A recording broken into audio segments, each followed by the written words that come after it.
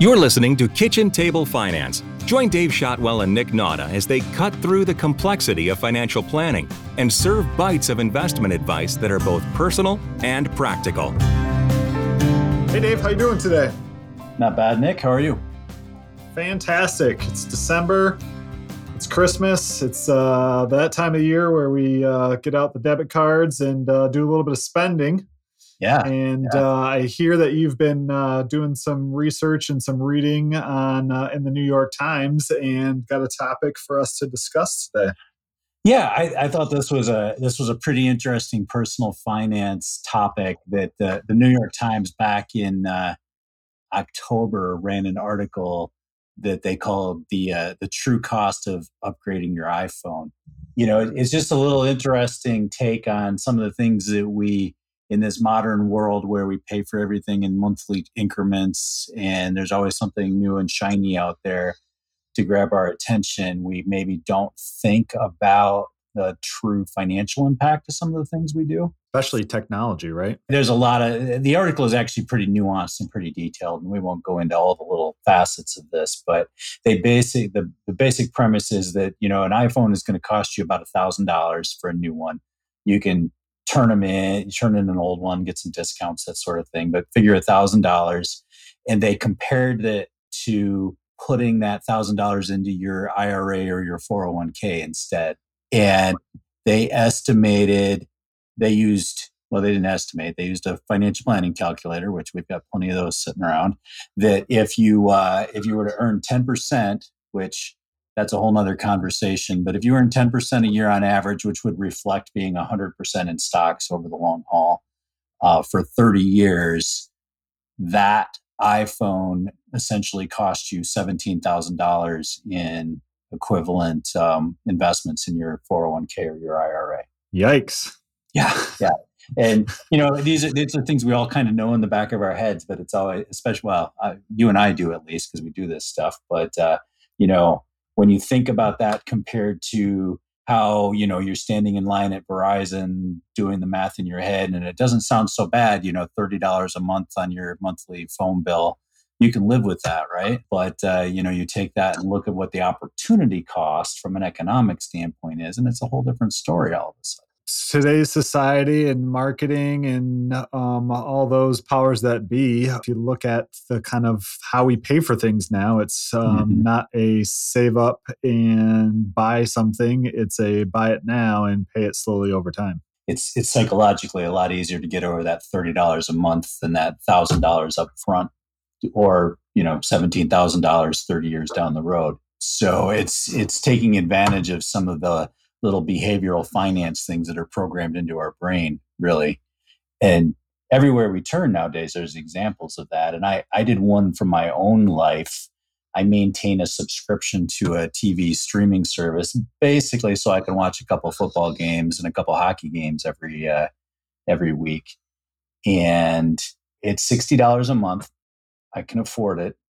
But every year I say to myself, you know, after the Stanley Cup playoffs, I'm going to turn this off. And I never do. And so I did. So I took the same financial planning math that the New York Times used for the iPhone, and I used their same assumptions, 30 years at 10%. And so that $60 a month for a year, just 1 year of that service is $720. And using those assumptions over 30 years, that would equate to $12,563 in my retirement accounts if I did that with that $60 every month instead. And, you know, I love football. I love to watch it. Love to watch some hockey. Do I love it the tune of $12,563 somewhere down the road? That's a different question, maybe. You know? Yeah, it definitely stops and makes you pause and think about that for sure. Yeah. So I also did an example that we just did the math on, and was a little bit nervous myself. So my example is a little bit more complicated in that, well, not complicated, but justifiable. I'm justifying my expenses here before I even tell you what they are, Dave. So I spend about, all told, between the subscription and a couple of the other odds and ends, about $300 a month to my local gym. So on a yearly basis, that tallies up to 3,600, and using our calculator and our math that we talked about 62,817. Yeah. So the question becomes, and I think where the next phase of this is going is that worth it? And when you look at it from the outset of $62,000, it's a lot of money. I don't know that it's worth it, but where it gets complicated, especially with the gym membership, is I know for a fact that I go to the gym and I use it regularly because of this gym and because of this subscription. And so I guess of that 62,000, how many health problems do I have to subtract from that to figure it out? Or to frame that a starker way, what good is $62,800 good to you? What's the utility of that 30 years from now if you're not healthy enough or not around to enjoy it? Yeah, absolutely. I don't think being able to watch the Big Ten championship football game this weekend is going to have that same effect for me down the road. I guess it depends on who wins. Right. We don't. Yeah, there's other podcasts devoted to that topic, so we'll let that go. But exactly, and so yours is a great segue into really what's phase 2 of this whole conversation, because there's definite value that you derive from that. You probably derive psychological value, stress relief value, and then all the health benefits that go with it. There's really, for people that actually use their gym subscriptions, which there's plenty that don't, the value should be there. That can be a pretty easy one to say, yes, this trade-off is worth it. And I guess, you could say that for a lot of things too, and not necessarily, obviously the gym one is easy because we can relate it to, improved health down the road. And that's kind of not a tangible, but everybody can kind of draw those lines, where the iPhone's a little bit different. But, and at the end of the day, what I struggle with is money is an ends to a means, right? And so for some people, having the newest iPhone, they derive a lot of happiness from that because they're using their phone. And so $17,000 is a lot of money, but in terms of if money is truly to support your happiness and that's what makes you happy, I don't think we are arguing that you shouldn't buy a new iPhone every year if that's what brings you happiness. Yeah. Are you a small business or a nonprofit that wants to market better? Of course you want to market better.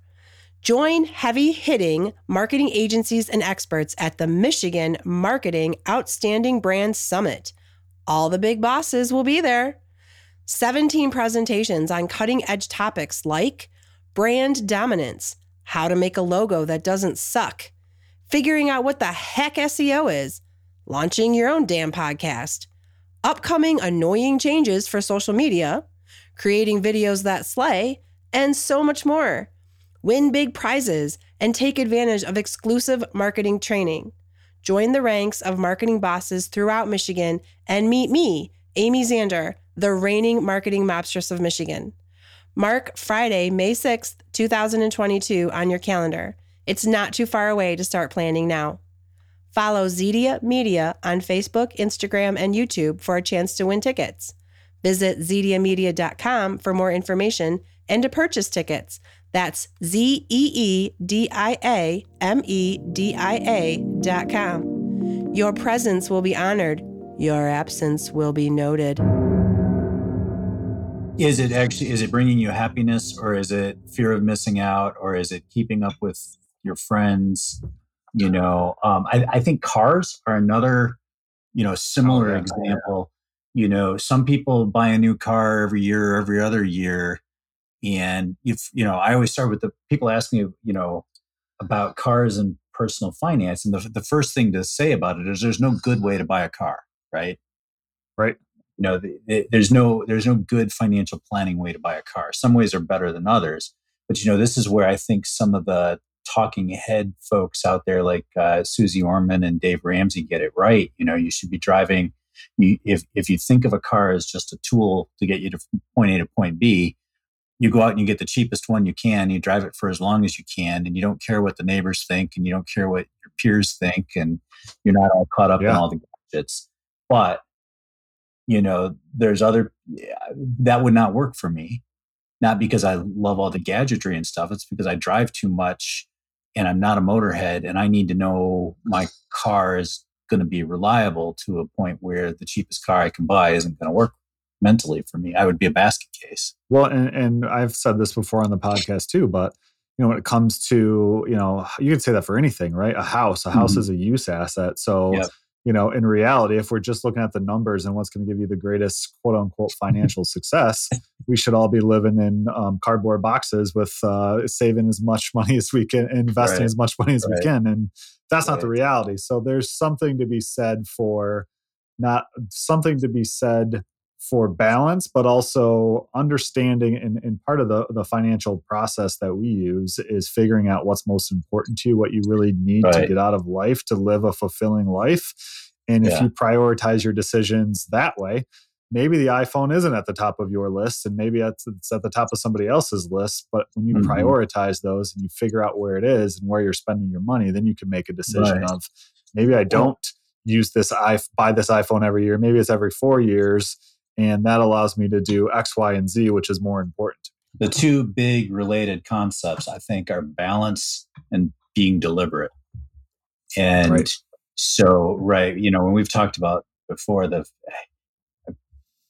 say quite frequently that I've got way more long-term clients where we've had health issues and longevity issues that prevented them from spending their money the way they wanted to, that I've had people really had to worry about running out of money in retirement.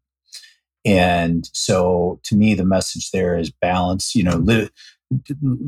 be prudent about your future and spend accordingly now, but don't go without just for the sake of, that $62,000 in retirement. But more importantly, and this I think is, circling back to how we pay for things in this modern age, don't forget to look at those subscriptions you've piled up and those things you've added onto your phone bill over the course of a year. Because if you're not using them, if you're not using that gym membership, make it go away.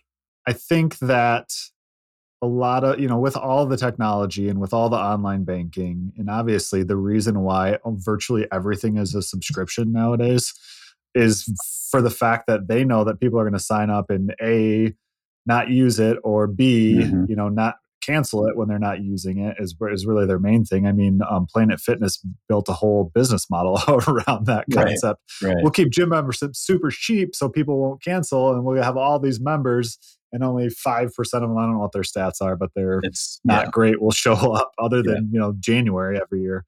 And so I think having some discipline around, it's so convenient to sign up for something. It's so convenient to add something onto your cell phone bill. How many people look at their cell phone bills every month? Yeah. I look at mine maybe twice a year, something along those lines, usually to see how much time my daughter's spent on her phone the last month. It's amazing how many text messages one child can send out in a span of 30 days. Yeah. But different topic. So, but I think, being disciplined in knowing what your budget is, knowing what's going in and out. And then if you're not disciplined in that, make a plan for maybe every 3 or 4 months, go through your account, see what's coming out, what you're using, what you're not using, what you can cancel, and have just a regular, even if you put it on a calendar or a reminder on your $1,000 iPhone that's costing you $17,000 to tell you to look at all these subscriptions and figure out, okay, are there subscriptions that I'm not using that I can cut back on? Does it make sense? Because a lot of times we add things. I just recently in our business accounts added something that I totally forgot about and we were paying for 6 months. It just slipped my mind that I didn't even remember signing up for it, which is a whole different thing. But just having those regular check-ins. Yeah, exactly. Thankfully, Jeff's looking at all that stuff. So, but having those regular check-ins, I think, is super important, and making sure you schedule those and be intentional about, hey, I signed up for this. Am I using it? Do I need to continue? Is it on my priority list? Or could I be increasing my contributions to my Roth IRA or doing something else that's going to give me more value for with the money that I'm spending? Right. And maybe you don't have to take it to the extreme of what's this going to be at 10% a year for 30 years. But just think about the fact that maybe that $60 TV streaming subscription doesn't seem like much on a monthly basis. But, if you can do without it, or if you're questioning it, then maybe do a little mental math in your head and say, you know what, that really isn't worth that trade-off. Yeah, and we should definitely, we'll have to put a link in the show notes to the calculator so people can throw some numbers in there, because sometimes it is helpful to think of it in terms of, it's only $30. So, I'll use it here and there. And even if you are using it occasionally, if you've, sometimes it's helpful to say, okay, it's really not worth $17,000. I can tell you that. And so having some of that mental math, I'll never forget. Somehow my wife and I got roped into a sales pitch for a timeshare, and the guy was working real hard to sell me on how much value I would derive by, buying this timeshare and how it was going to go up in value. And I was like, listen, I know how this works. And I gave him my whole time value of money spiel of how much this was really costing me. And needless to say, we went back and forth for like 2 hours, and I finally got out of there without a timeshare. So, it can be helpful in terms of giving yourself the other side of, yes, it's a small amount of money and I can afford it, but let's think about long term. So sometimes that's helpful if it's not something that you really truly are going to derive a lot of pleasure out of or joy out of. There's studies too about if you've got a behavior you want to change, like smoking, doing the math on what a pack of cigarettes a day costs can kind of help with things like that too, or Starbucks habits, those kind of things. But it's one quote I pulled out of that article, Nick, the Times article, was from another advisor who said, personal finance is personal. And I think that sums it up pretty well. So we will definitely have a link to a financial calculator in the show notes. And if, as always, if you have questions or another topic that you want to hear about, please email us at info@srbadvisors.com. We would love to hear from you. Thanks, Nick. Always a pleasure, Dave. Gather round and follow the Kitchen Table Finance podcast to learn about money and simple ways you can invest right now. You can find more practical advice at srbadvisors.com and contact the team for personal planning by emailing info@srbadvisors.com.